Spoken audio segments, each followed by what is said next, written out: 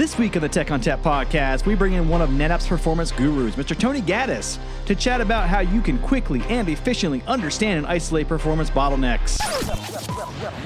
Welcome to the Tech on Tap podcast with Justin Parisi, Glenn Sizemore, and Sully the Monster. I love NetApp. Oh, yeah.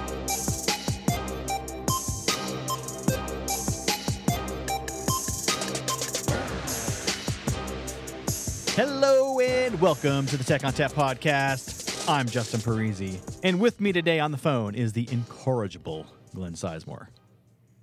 How we doing, Justin? Doing super. Thanks for asking. So Glenn is remote today, but in the studio today, we have a very special guest to talk to us about ONTAP performance, Mr. Tony Gaddis.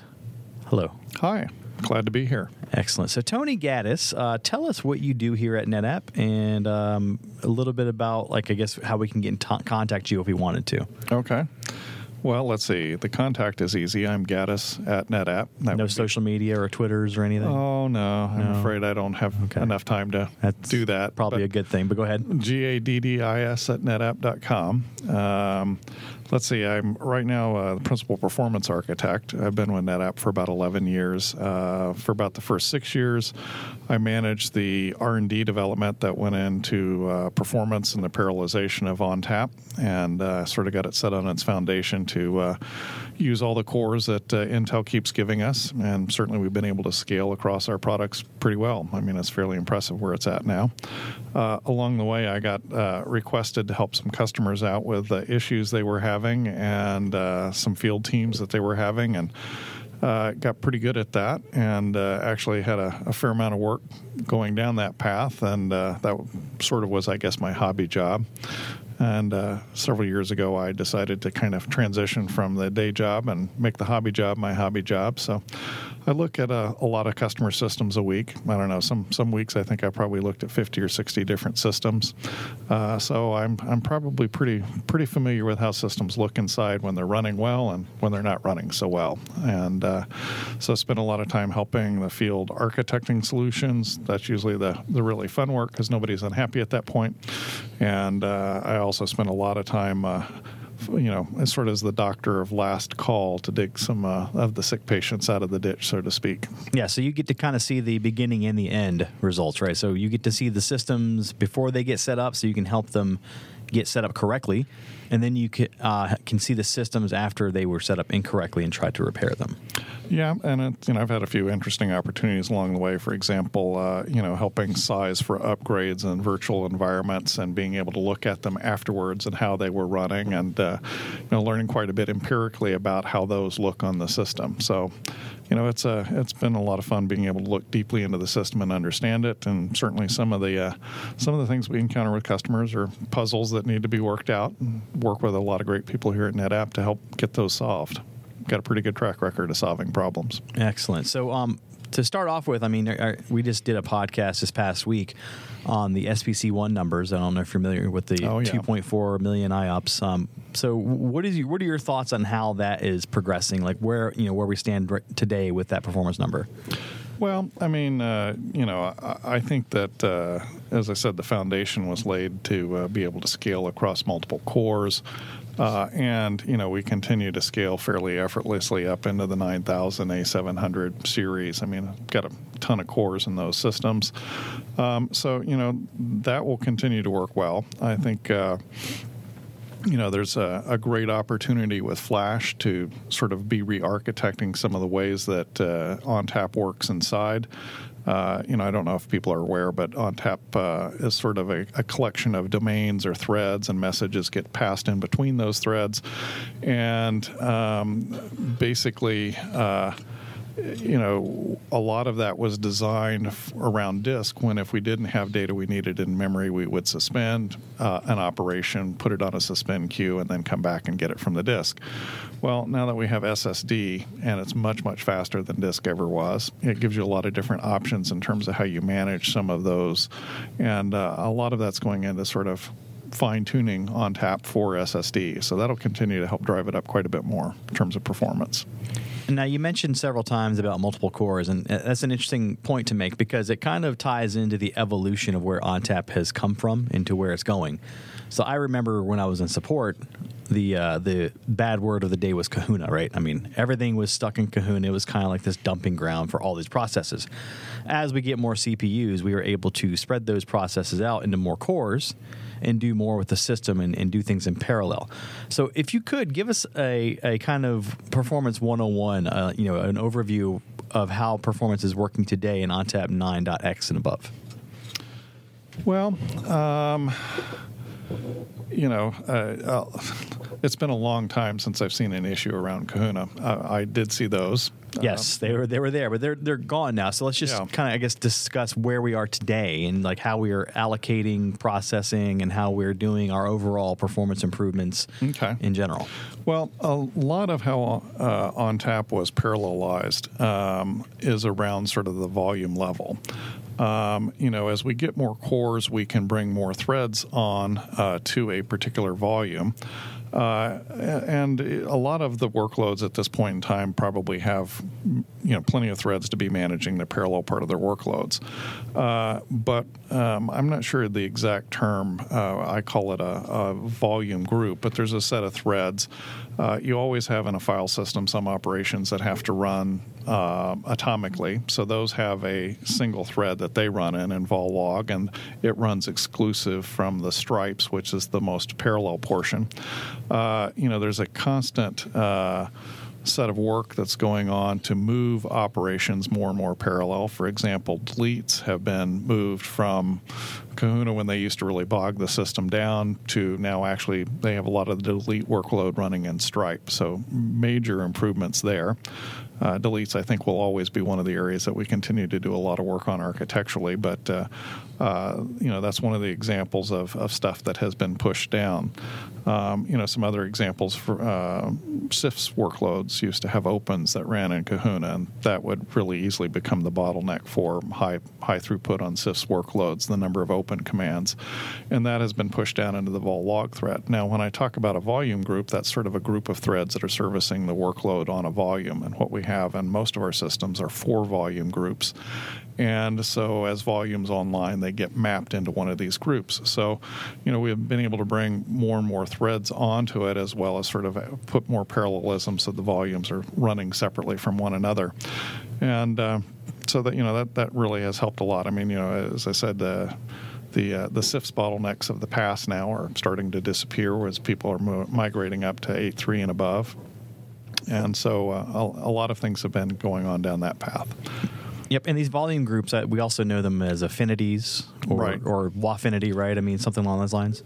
Wafinity the affinities reference all of the threads, and a volume group is a collection of threads and their relationship with one another that sort of all operate together on the group of volumes that have been mapped into that volume group.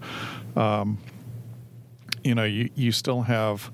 For example, there's sort of work that has to be done at an aggregate level. There's a lot of sort of background processing that has to work up at that level because that's where we're maintaining a lot of our data structures. So there's threads that process things for the aggregate, which are not really user workloads. There's a volume level that process some of the background work for volume. And actually, both of those areas have been sort of parallelized as well. And then sort of the classic user ops are really mostly in sort of the vol log threads and the Stripe threads. And, as I said, sort of the way, again, there's sort of another level of complexity in that is there's multiple queues that service those. There's a high priority, a low priority, and a CP priority. And our scheduling manages which operations go where. I mean, typically in the past, one of the things that would happen is operations would suspend, they restart on the low pri queue. And they get processed there. But, one of the major changes around SSD, which has been there for a few releases now, has been that actually we don't unsuspend the reads to SSD. We actually just automatically pass the data all the way up into the networking layer. So that's greatly reduced what you might call the path length of getting a read completed, as well as the overhead to do it. So those are some of it. Do you have some other thoughts or questions down that path? Yes. I mean, we've talked a little bit about CPU allocation. We've talked about the vol log and Stripe chips and pieces like that. Let's talk about Waffle itself, and I guess kind of give us an idea of the architecture of Waffle, and then kind of move into some of the best practices that you'd have with Waffle, why you would do certain things and why you want to avoid certain things. You know, for example, do I want to run at a certain capacity percentage? Do I want to have, 80% available or 20% available or whatever? You know, the issues you run into as you get lower on space and that sort of thing. Okay. Well, Waffle is really where all of the operation processing goes on. Basically, we can service many different types of protocols. Those get handled really largely right below the networking layer, whatever the transport layer management is. That all gets translated into Waffle operations, and those operations come into Waffle. And then depending, as I described, sort of there's the threads for each volume affinity, the operations will come in there and be sorted.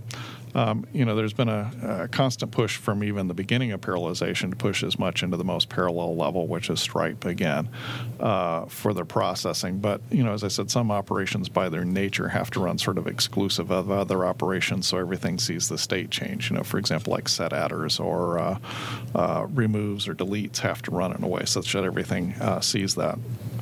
Now, in general, it works really fairly well. I think one of the things, I've spent a lot of time looking down at the thread level to understand what's going on and the kind of problems that I've had. But I've come to realize that actually, most mortals and users probably don't have to go down to that level unless they're really very fascinated. And I actually speculate there's nobody who really understands everything that's there. It's just become such a large beast, and it's interesting because I'm constantly learning stuff that I didn't know before, or seeing other things and how it operates. Now, one of the things you mentioned was space. In spinning disk systems, so let me describe for a moment. One of the things that's really unique about how Waffle works is how we manage the writes, and this is in particular compared to like block systems.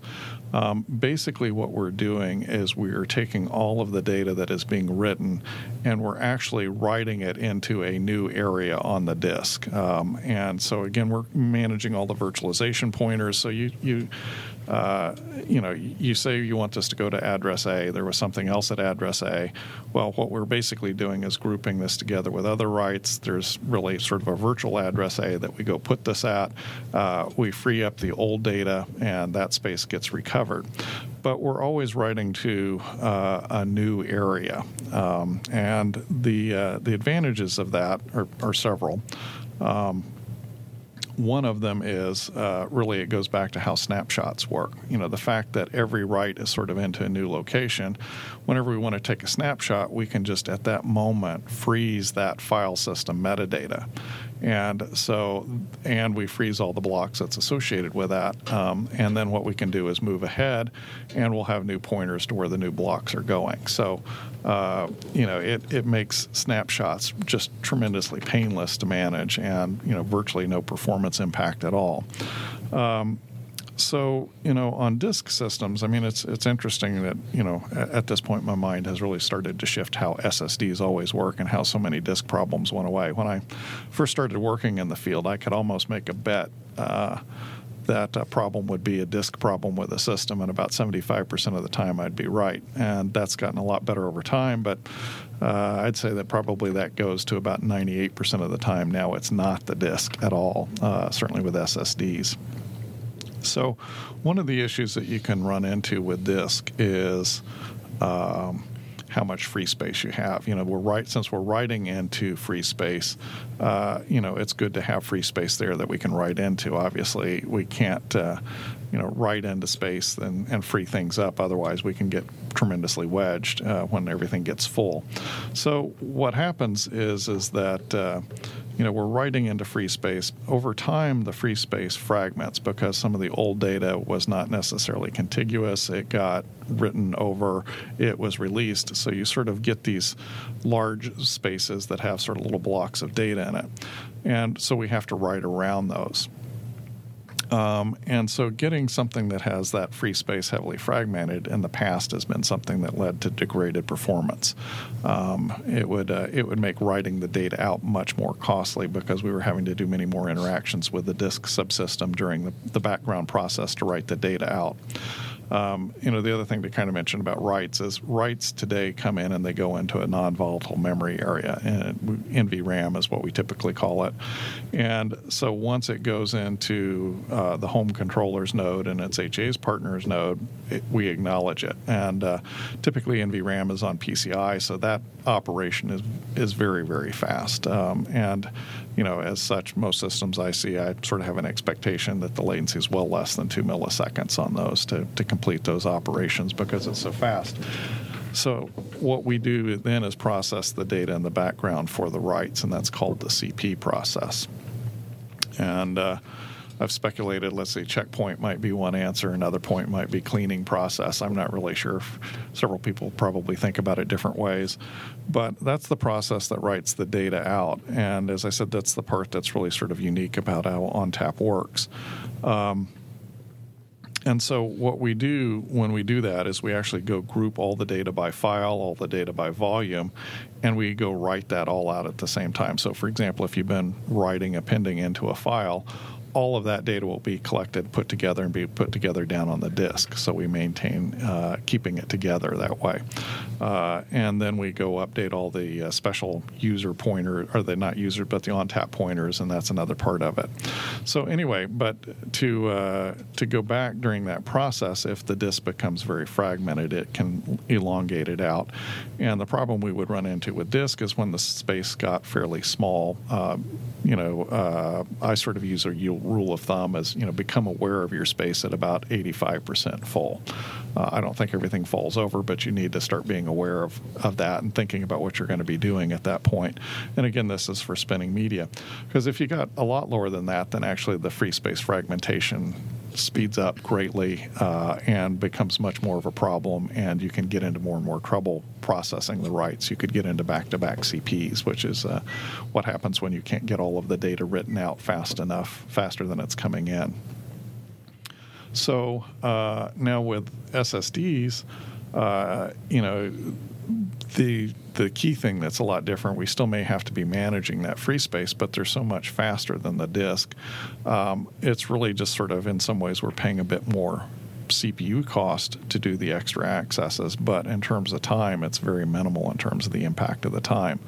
So, in fact, people, I don't know that we know the exact number, but people are speculating that we can really push the utilization space up fairly high on the SSDs and not encounter it.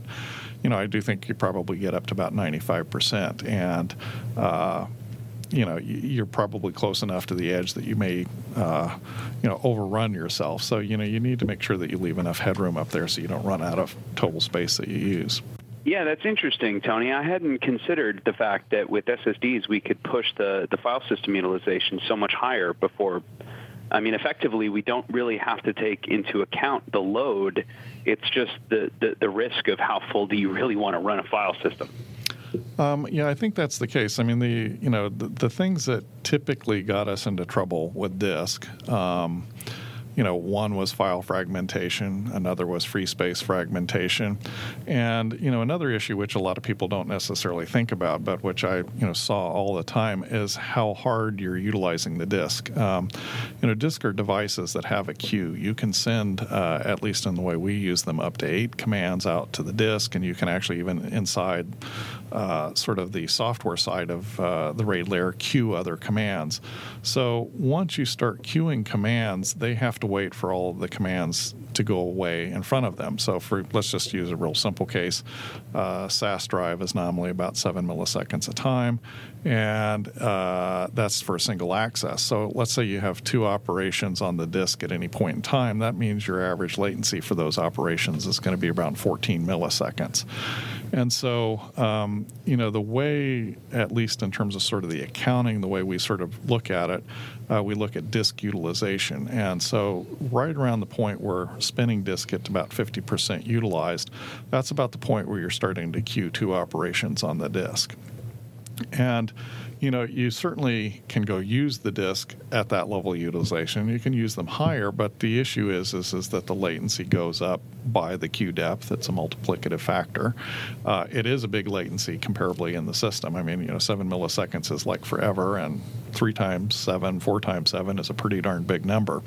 One of the issues that we'd run into also when the disks were too busy is, we have a very extensive read-ahead set of algorithms that are reading ahead on sequential read workloads. Well, those algorithms can't keep up when the latency is out that long. So usually the way we can hide latency on a sequential read workload, we can't do, and the user suddenly starts experiencing the full, for example, 28 milliseconds of disk latency, and they notice things like that pretty quickly. So, disk had all of these characteristics. If you used them too much and were queuing too many operations, if your files fragmented, your free space fragmented, you could get into trouble. And that's why, as I said, about 75% of the time I could almost guess it was a disk-related performance issue and be right. The beauty with SSDs is that goes away. It really sort of becomes a non-issue, and it really changes the landscape. I mean, just a sort of brief tangent, SQL workloads have always been interesting problems. I once had a customer work with their account team and say, well, it's just a random 8K read and write workload. Well, SQL is really not like that. SQL tends to have very unoptimized commands, and so those commands will go grab a whole table, so you'll see very high burst of reads. Most any client these days can easily go do 400 megabytes of reads a second, request that much or expect that much from storage. And then, one of the other classic things was client-side backup would happen at night. And in one case, I remember a customer had incorrectly sort of had sizing done, and because they thought it was just the 8K workload, and they had a hybrid aggregate. I think it had 4 data SSDs and 5 SAS data SSDs, plus the parity drives for both of those. And that would have worked great probably for the 8K workload they thought it was, but in fact, as I said, it's a very sequential large I/O workload, and I can tell you the SAS drives were just in great pain at night when they did the client-side backup. But the great thing is those workloads can be put onto SSD, and all of those problems just go away. I mean, it just makes it a non-problem. So SSDs are very amazing things. Yeah, we've actually touched on that before in the podcast, where we kind of have hinted at the fact that SSDs make a lot of problems go away, and it's remarkable that just that one change could really do that for you. Well, I doubt that the world will become a perfect place and I'm out of a job, because there's a lot of ways you can easily overrun a controller without really meaning to. Oh yeah. But it's a whole different world. I mean, when we started having SSDs, for example, because you have the large sequential read workloads, SQL workloads tend to have file fragmentation issues. Again, that's just, and you'd have to do a volume reallocate to straighten that out. That takes time, customer pain, all of that stuff goes away. You don't have to deal with that issue anymore. So it is pretty amazing candy to have. So let's talk a little bit about latency, because you touched on it a second ago. Latency is kind of the big selling point for the SSDs overall. We can get sub-millisecond latencies, and a lot of applications don't really need that. But why is it important as a selling point for SSD drives? Well, let's step up a moment and sort of look at the big picture around latency. On a normal system with spinning disk, let's say it's got either a flash cache or flash pool tier, my expectations on the type of latencies users would see, read operations should be 5 milliseconds or less, write operations should be 2 milliseconds or less, and your most common metadata operations would probably be less than a millisecond easily. And that's sort of what I, have come to expect from a good performing system. And certainly when I've seen systems not in that zone, those are usually ones where customers have noticed and there's a call about what's wrong with the system. Now, on the other side, and by the way, the problem is there were a lot of disk-related problems that could crop up that would cause problems, and some of them were very painful. Having to do aggregate reallocations are usually not simple things. Volume reallocation is not a simple thing to go do either. So, a lot of these things had issues associated with it. Now, my expectations for SSDs is certainly, and systems, it depends, but I mean, let's just say, if you had a healthily loaded system, at the high level, I would expect all operations to be less than 2 milliseconds. Now, why am I not saying 1 millisecond? There's enough variability between what's going on with the disk. There's variability in ONTAP and how ONTAP gets loaded. And some of that can cause some queuing, which would sort of push the latency up more than just sort of what you'd get from the bare disk. Certainly, you can go construct a system if you need to get sub-millisecond latency off of it. But, the thing is you can get 2 milliseconds or less latency day in and day out and not have to face some of the headaches that users have had to deal with in the past with spinning media and the problems that had.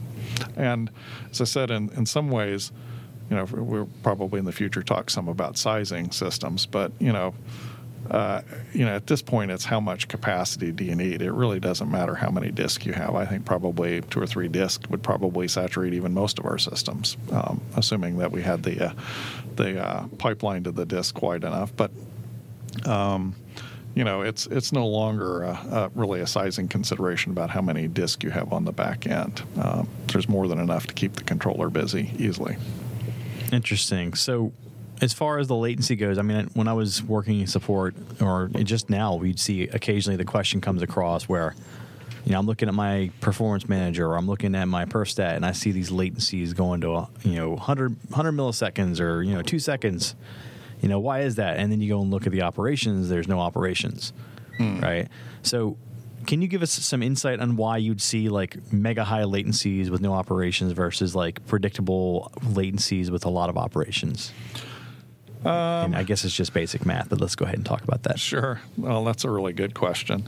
I guess maybe, again, I'll step up to a higher level since you did this. I think the key thing that operations managers need to be aware of is to be looking at latency. My general theory and experience has been is if a system is experiencing 5 minutes of bad latency, that's enough that users are probably going to notice, and there's a chance the phone will start ringing at that point in time.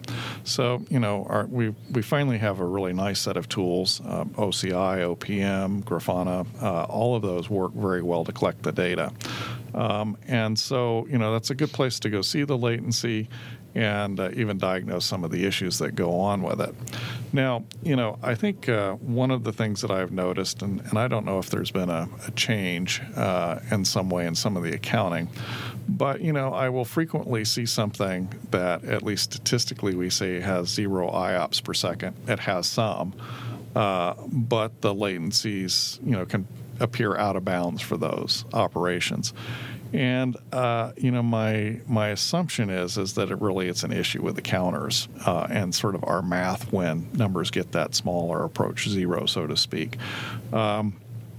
And so, if you think about it, for example, if you had a few volumes that had essentially 0 ops per second showing, but they were showing a high latency or, say 10 or less, if you look at it sort of at the aggregate level, those ops average out. So if you look sort of at the node level for the latency, you're not going to see those. Those are just anomalies. And I really have never ran into a problem where a user was experiencing bad latency on those or there was an issue. So I know that actually there have been some recent customer discussions around this. I was listening in on a support case on that yesterday. But, as I said, I've just sort of put those into the bucket of, well, that's interesting, but if it's got that many IOPS, I'm not going to sweat that problem. It doesn't matter. But again, as I said, I think it's sort of a math problem potentially in the system in terms of why it shows inflated. And then on the other side, when you do the math and aggregate the ops, it goes away and it's a non-problem. Yeah, and I mean, as far as the problem's concerned, what it does, it triggers alerts, right? So you set an alert to be a threshold of, X milliseconds. And then you get this outlier and it triggers the alert and everybody's like scrambling like, oh my gosh, what's going on? Well, I tend to, again, I think, that's sort of what level do you want to look at it? I've had a lot of chance to kind of think about how you operate and manage performance on systems since I've been doing the job out in the field. That's one of the things I really wanted to understand quite a bit more. And I tend to think that, in general, you can simplify the way you think about things and things will work out okay. So, for example, instead of having alerts where I was tracking this on the volume, I'd be much more interested in what's the node latency. If the node latency is out of the ranges that I discussed earlier, I'd be very interested to know that because that was probably being very impactful to one or more applications. And so, for example, in the past we have the sysstat command, and you can, see all these mystical numbers on every core, and what does this really mean? And in the past, it used to mean something. That Kahuna that you mentioned ran on one core, and you could see that one core running at 100%, you were out of luck. But anymore, things are so multi-threaded and so scheduled across the cores that really you can't look at that. Matter of fact, there's several different headroom metrics that are in the tools, and I've worked with teams to kind of put some of those in, some of the new ones that have come in the more recent software releases.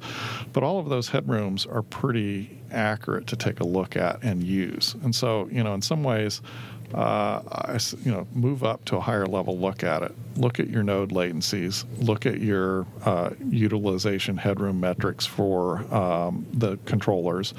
And if you have spinning disk, you want to look at your utilization on your aggregates. And those are some of the key things that you'd want to take a look at to really look at the system and understand it. I think, there's a lot of detail that's available. I mean, we kind of the analogy is several of you probably are familiar with the term of perfstat. That's the tool that we run to go collect all the low-level counters. And I've often thought of that as sort of like the computer jack under your hood in the car, where the technician can go look at everything that's going on with every sensor. But, most mortals don't need to look at that for their automobile. They just need a dashboard. And I think actually our tools have really come to the point where they give you a good set of information to go look at. And I think, in general, sort of what you might call the more detailed problems are, because disks are going to SSD, are becoming much simpler or going away. So there's still going to be some of those where maybe performance is bad. It doesn't seem to show up well in the tools, and that's a great time to open a support case and ask a question. Yeah, it's interesting because, the old line of thinking was we had to be very granular and very complicated to isolate performance issues. But now it's simplifying, and it's getting more at a higher level, and we're able to see things faster. And then with the headroom feature functionality, we can see a capacity, a percentage of your overall performance. And, the goal is actually to get to 100%. Well, go ahead. Well, I was just going to add on to that. I mean, Tony, correct me if I'm wrong, but I assume that's just because the architecture's kind of flipped, right? With the disks having so many ops, the bottleneck's now back up at the controller. So having this monitoring in depth, if you will, of go ahead and watch your LUNs and watch your volumes, but if you get a spike, maybe not panic unless you see the spike at the node level, and having more of a granular view of your infrastructure. I think that works now because we're back to more centralized constraint points. Yeah, I mean, the way I encourage people to do this, and I've taught a few customers some of these classes, and maybe at some point in time I'll actually formalize this a bit more and turn it into a class or come up with some way to spread it. But, the way I talk about sort of managing systems from a performance point of view is make sure that you're tracking, you have a historic tracking of your latency. I have worked on many problems where the customer calls in, they're having bad latency, and the controller shows that the latency is reasonable. And honestly, I think, most of the time I really believe that's the case, and the controller, I mean, I have not yet found a case where sort of I doubted the tools as I did a deeper analysis. So, the reason that you want to track the latency is the call's going to come. And if you can look at the latency, and the latency seems to correlate with what's going on, and again, I look at it at a high level, look at it at a node level, or you can even look at it, down at the volume level in the tools. And if you see a correlation with the latency, well, then you know that there's some issue on the storage side. But there's a fair number of issues that we can have these days. Infrastructures have gotten a lot more complicated, and I think people probably don't have as many skills maybe as they once had in terms of setting them up and architecting them. But recently we ran into issues where, for example, we're overrunning the adapters on the host side. And so once you start to do that, then the host is not giving credits back on the fiber channel connectivity, and if we're not getting credits, we can't transmit. So they're seeing a high latency, but we're in fact waiting to be able to put data on the wire because we've overrun those. So it's really important to kind of be able to look at that and take into account where the latency is and where it's not to be able to start diagnosing the infrastructure correctly where the problem is. Now, on the other side, if, for example, you saw the node latency seem to correlate with the problem, well, latency goes up because you ran out of a resource. There's a sort of what they call a classic hockey stick of what you can describe latency and throughput. Latency tends to be low and flat across a wide range of throughput. But you reach a point where you start to exhaust some resource in the system, you have operations start to queue, then it climbs up very high. That's the handle of the hockey stick. So, if you get to the point where something is showing a high latency at the node level, then you probably, an easy assumption is you've ran out of either CPU or disk. Now, it's become even easier if it's SSD. Probably it's not the disk, you've ran out of CPU. Now, I think usually you can look at the node utilization in the tools, and the node utilization will show some correlation. You might also see some correlation, either IOPS or throughput, that would go along with that. And if you see all of that, and that's really actually probably like the 80-20 rule, 80% of the problems kind of have that correlation, then you can actually use the tools to go in and you can say, okay, which volume in this node is driving the workload? Which aggregate or volume in the aggregate is making the aggregate busy, so to speak. Now, kind of my rule of thumb in terms of when you start to see issues is if you see the node utilization go above 85%, there's a pretty clear sign that the controller is probably most likely the culprit for latency issues. Now, what I recommend is if you're caring about latency in a takeover condition, what you probably want to do is run both nodes at about 50%, an aggregate 100% would be really another way to state that. So that, when you went into a takeover, you wouldn't have latency issues. Conceivably, if you're running an infrastructure where you can, take, your SLAs are okay with latency in your rare takeover events, I recommend you could run it as high as maybe a combined 150% or 75 and 75. So it really sort of depends on sort of what your SLA is that you're trying to deliver. But, as I said, above 85%. Now, on spinning disk and the utilization that the tool shows there, again, if it gets above 50%, that's where I start to get concerned that that's causing an issue for the applications. And so, as I said, when you see those numbers, you see those rules of thumb, those limits, then you can go in and figure out which workload is driving most of the volume for that, and you can make some decisions.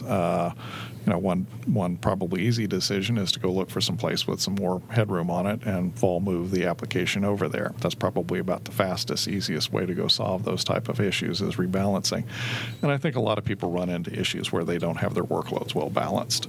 It's just in the past with our tools that weren't very good on the performance side, that was easy to go do. Now it's much easier to go manage that. And so, as I said, I think with the SSD, it certainly takes a part of that picture out, and you're just really watching your node latency. But it also, those types of things make it much easier for, the end customers and for the field teams to go help the customers diagnose what's going on. Matter of fact, actually, the interesting thing I'd say about the tools is I will often use those these days to go look at a problem first when I'm dealing with a problem with a customer. It often gives me enough clues that really refines it instead of recommending to go collect a detailed perf stat. In a lot of cases, you can take a look at it and start to see what some of the issues are at that higher level. So, to me, that's a testimony that the tools have really become very, very good. Yeah, if Tony Gaddis is relying on the tools, you probably should use the tools. Well, let's go ahead and get into that. What are your favorite tools, Tony? I'll tell you what, it's really simple. Well, actually, tell you what, I would say make sure you're using one of them. Now, on the other hand, I would say, and I would really strongly recommend this, if you have a fiber channel infrastructure, you really need OCI. And I realize this is probably kind of a geeky thing, but I have ran into numerous cases where basically the fiber channel network has ran out of transmit credits and somebody's bottlenecking somebody else. And at least from having worked those fairly detailed cases with the customers, I haven't found other people that had tools that could easily go look at that. There's the capability to go look at the back-to-back credits and see if you have periods where there's zero not back-to-back credits, but buffer-to-buffer credits. And you can go see if you have periods where you have none of those to do transmits. And that starts to give you a really good clue that the issue. With one customer, again, this is one of the ones where it starts out, the application's seeing really bad latency. Storage must be the problem. We went and looked at storage, and, we didn't see the bad latency being bad. And then it can you prove that? And the interesting thing is we pulled up OCI, and the customer and I looking at it together, we saw very clearly that we weren't getting credits to transmit. And the reason we weren't getting credits was the client wasn't giving the switch credits to transmit. And the whole discussion really quickly focused on where the real issues were instead of can you prove where the problems are? So I would really, really recommend, if you're deploying a fiber channel infrastructure, that you need OCI in there to help you diagnose those issues. And I have found that that's really some of the fastest way to kind of debug those problems. And it doesn't appear like there's other tools out that are very good. And, I've even found some of our partners have difficulty in being able to come in and have that discussion about where the problems are. But OCI seems to really highlight that. So we've talked a little bit about utilization in CPU. One of the common questions I used to get was, why is my CPU at 100%, right? And now sometimes you can even see it at 400%, right? You can see it in cases where it looks like it's like crazy overutilized, and there's a reason behind that. And to kind of clarify why that is, could you go into why we see certain things with CPU utilization, the systats and the systat-M, capital M, right? So tell us a little bit about that and why CPU looks the way it does and what it really means to be 100% utilized. Well, that's an interesting question. And, it's interesting looking back in history. As I took the job in the field, I found that looking in Systat-M and looking at average CPU was one of the really good markers for how much utilization you had of the system. One of the reasons why it had become that is we'd gotten so much parallelism that actually having a single thread have an issue became a very rare case. In those rare cases, I would just go over and look at the Kahuna column, and typically my rule of thumb is if Kahuna was up above 60%, it was probably starting to cause latency for the users. What I would look at was the average processor busy. Now, we also had CPU busy, and CPU busy was it had this notion of how it sort of tried to measure what they called Kahuna plus Kahu. And what I realized is Kahu was not really a measure of utilization. And so in a way, what it caused, you try and keep it up somewhat at a high level, it caused an overstatement of what the utilization really was. In 8.2.1, they changed how CPU busy uses that. Matter of fact, it no longer uses that as a metric. And so actually what I tend to see now most of the time in post 8.2.1 systems is average CPU and CPU busy are about the same number. And again, at this point, it's just a summation of all the work on the system. There are some things, for example, like dedupe. My general recommendation around background dedupe tends to be you still want the scanners to run at night and off hours. My experience is they tend to be probably not as fair with user workloads. They can be impactful to user workload given some of the characteristics of how they run. For example, you might at night see a much higher CPU. That's all good. I wouldn't worry about it. By the way, my rule of thumb about sort of the 100%, the 50%, the 85% is really to look at that during user hours and judge it then. Because at night you do a lot of background processes, the dedupe, there's a lot of backups that run and other things like that. And, that may drive a higher utilization during that time. I don't know, did I kind of address some of your question there? Were you wanting Yeah. So basically where I was taking it was, 100% depends on the time of day and the workload, but it also depends on, what you expect. And utilization just means you're utilizing it and that it isn't necessarily a problem. And you want to go a little deeper to see what is actually using the CPU. So sometimes it's SnapMirror, sometimes it's snapshot schedules. Right? Maybe you have too many snapshot schedules running at a time. Maybe that's impacting your overall CPU utilization. And when you get to the 400% numbers and some of the calculations you see, that's actually aggregation of all the CPUs in your system. So if you have 4 processors and they're all at 100%, that's 400%.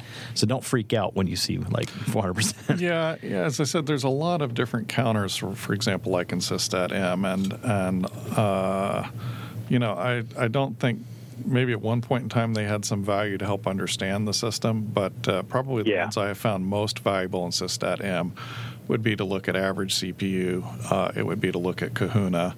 And sometimes I just look at sort of the overall domains and sort of how they're balanced. I mean, I tend to think, for example, the network domain is very parallelized.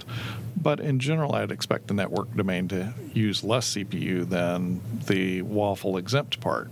In other words, we should be paying more. So sometimes there's some interesting cases you can run into where maybe something's running high on network or some corner cases like that. But, as I said, those are sort of the esoteric cases that sometimes people will run into. It's not the day-to-day thing. But, for most people to take a look at, average processor busy would be the main one, and Kahuna is slightly interesting if you're running CIFS workloads and you're pre-8.3, which, is really looking at we're looking in the rearview mirror there. Long ways down the road. That's right. Yeah. All right, Tony, so I'm going to ask you the hard question here. This is going to be the hardest question you're going to get all day. Tony, my system is slow. Well, let's see. I get that question multiple times a day. Yes, that is the hardest question anyone could ask because there is a lot of fungibility in that question. So tell me how you would answer that question. Well, so let's for a moment do a thought experiment where potentially I'm on a WebEx with a customer. And, what I'd first want to do is to go open up, let's just take OPM as an example, open up OPM and go through and, it'd be good to know which workload was experiencing slowness or if it's all workloads, understand that. And then I'd want to go start taking a look at what was the latency on that particular node that owned the workload.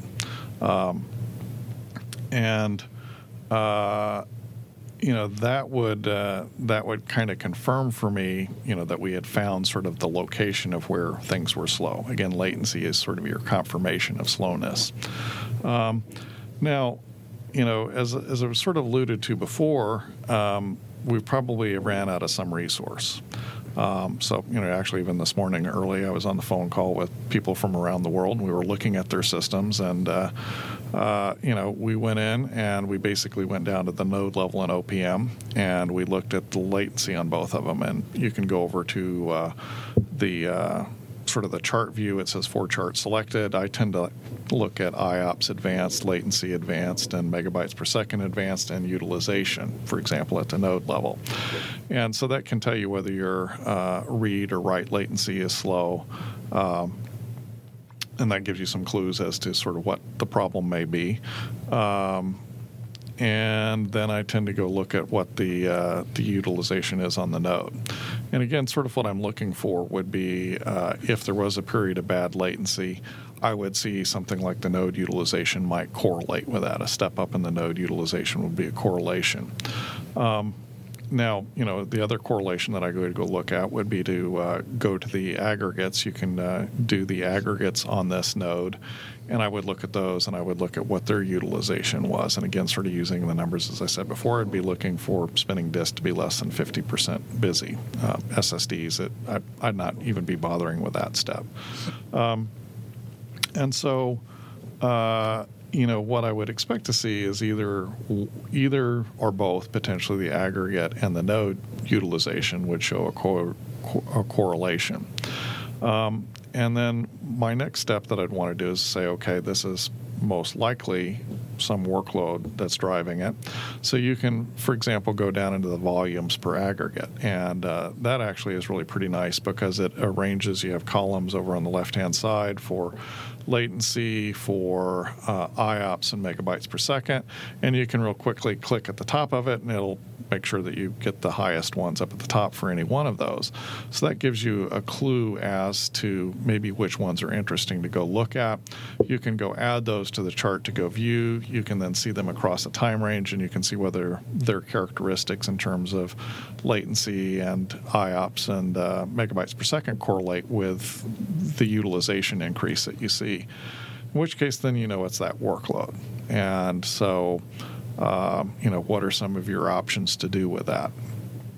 One of the things that I've kind of found is if a workload goes busy, there's a really good chance it's an important workload.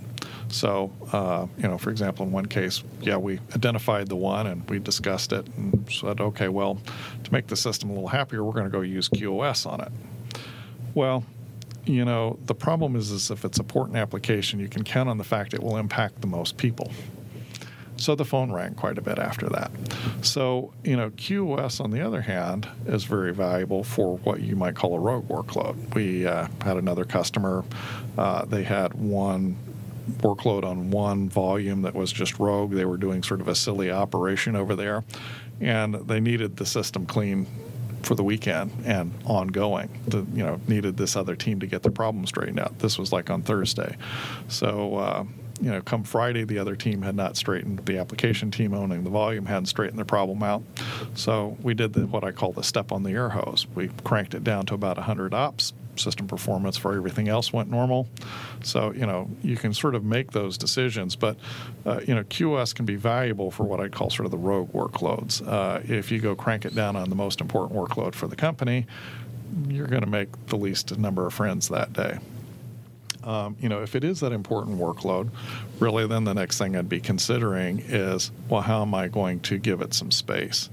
One of the things I've found is that you don't have a normal distribution of workloads on a volume. You have more what's called a power law, which means there's a few that are really the dominant ones and others aren't.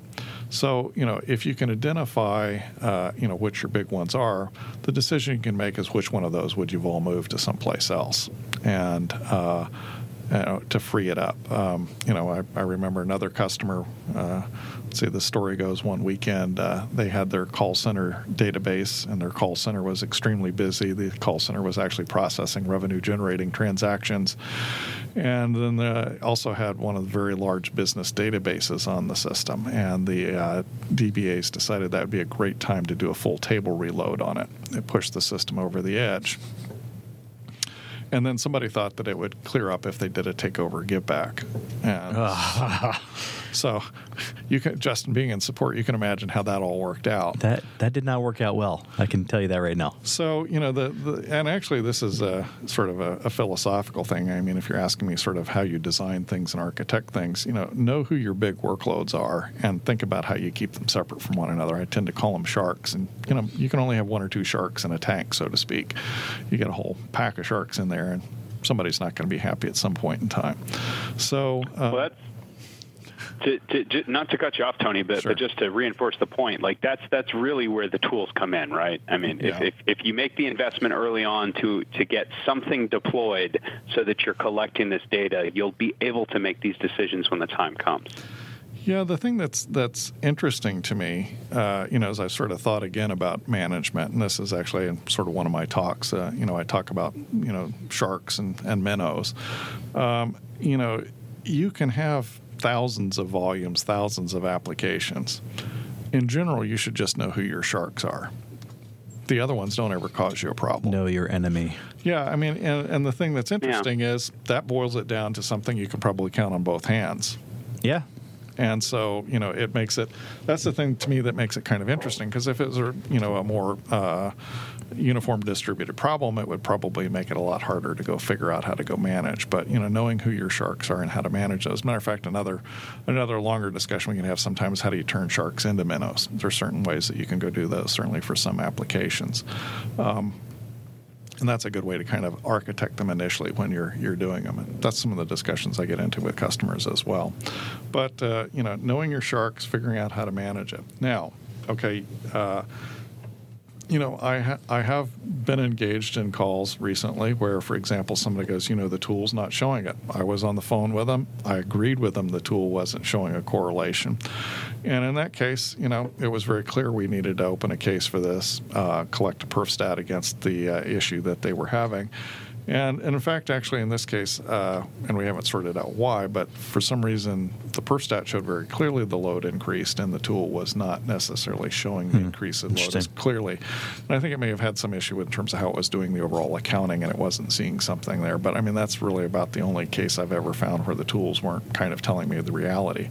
But if you have something that doesn't seem to correlate with the utilization, you're not seeing sort of the 85 or 50%. It's not to say that it's still not one of those resources that's the problem. It's just it could be something that's much different than sort of what those simple rules of thumb tell you. And in those times, go open the case. But, looking back over my long history in working with customers, a lot of problems can be solved just by managing your workloads.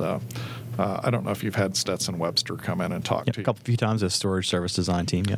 Well, Stetson called me not too long after he got his job, and he said, well, how should I manage performance? And so we had a long discussion. I gave him my full theory, and he was actually using OCI. And, I loved where he took the discussion. Matter of fact, I'm going to steal it. I don't know if he shared it before, but he talks about how every Thursday he gets a complete report from OCI that shows all of his nodes, all of his aggregates, and, which ones are overutilized. And he sets a threshold on that. And, from that, then he can get a volume report to understand which volumes are on it. So, over a cup of coffee, he decides what work orders need to go in for volume moves to rebalance the infrastructure. He keeps the infrastructure well balanced that way with his 15-minute set of work on Thursday morning from the report, and then he doesn't get very many phone calls. So, I think that sort of looking at it at a high level and managing that way, you can get rid of probably roughly, I'll just say the 80-20 rule, 80% of the problems. 20% are going to be kind of hard. We do run into those. Those are great for support cases, and we'll figure those out and get that solved for you. Yeah, and I mean, really, there's no excuse for not having some sort of tool in place because the OPM tool is free, and you basically just have to stand up a VM and go at it, right? I mean, yeah, and Harvest Grafana is free as well. And the interesting thing is Harvest Grafana works for 7 mode. I realize that maybe that may not be as relevant, but I do have some customers who are using 7 mode and using Harvest Grafana there, and I've actually used it to go diagnose some of their issues. So as I said, even in 7 mode where we don't have OCI and OPM working quite as well. OPM doesn't work there at all. There's still an answer to go solve that. So, honestly, get a performance tool. That's job number one. Make sure you have it. Make sure you can go look at it. Make sure you understand your utilizations and keep yourself inside the guardrails, and life will be much happier. Go do your Stetson Webster every Thursday morning, get a cup of coffee, figure out what adjustments you need to make to balance things, and you'll be a lot happier. Yeah, and it's not just the up-to-date current data that you want. It's also the archival. You get to keep several weeks or months of data from this. And if somebody asks you a month later, what happened on, January 1st, why did this go down? You could go back to that archival data and say, oh, well, the CPU was at 80% and the disks look fine. Looks like this workload on this volume is running. Were you running some sort of report? Right. Oh, yeah, we were. Cool. All right. Awesome. That's why. And it takes you no time at all because it's there, and you don't have to go do root causes without any data. And you don't have to go to support and get the take 2 perf stats and call me in a morning message and go through the complexity of doing that problem. So as I said, I for a long time, I sort of hate to say this, but I felt like I had to apologize for performance tools.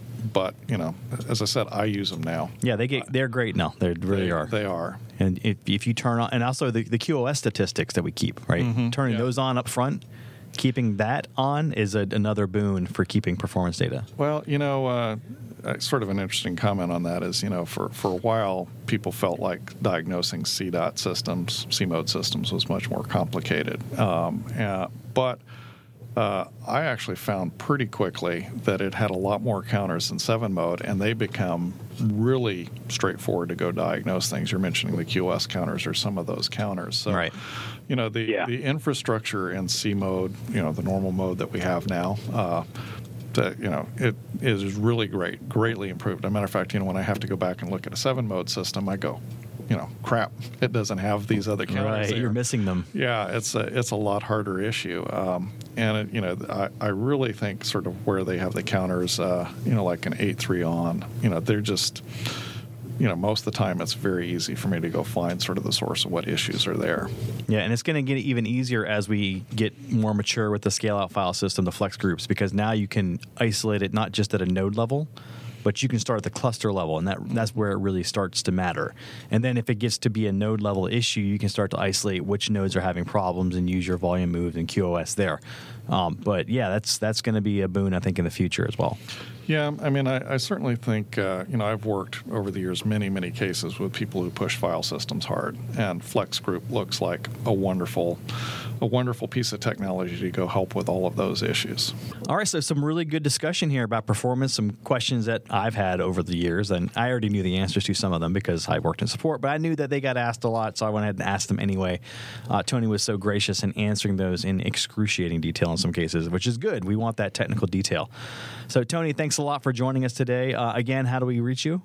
Gaddis at netapp.com, Gaddis. All right, Tony is the performance guy. All right, that music tells me it's time to go. If you'd like to get in touch with us, send us an email to podcast@netapp.com or send us a tweet at NetApp. As always, if you'd like to subscribe, find us on iTunes, SoundCloud, and Stitcher, or via TechOnTapPodcast.com. If you like the show today, leave us a review. On behalf of the entire Tech on Tap podcast team and Tony Gaddis, I'd like to thank you for listening. Glenn. My brain's full. Yeah. Are you still with us? I'm hanging on by a thread. Yeah. I'm full. I am at capacity. I am fully utilized. Yeah. And I don't have a performance tool to help me figure that out. You need to work on your latencies. Yeah, my latency. Just me that's getting off on this? I always have latency problems. Just apply beer. That's how you bring it down in humor. That's true. It does the work. It actually adds more latency.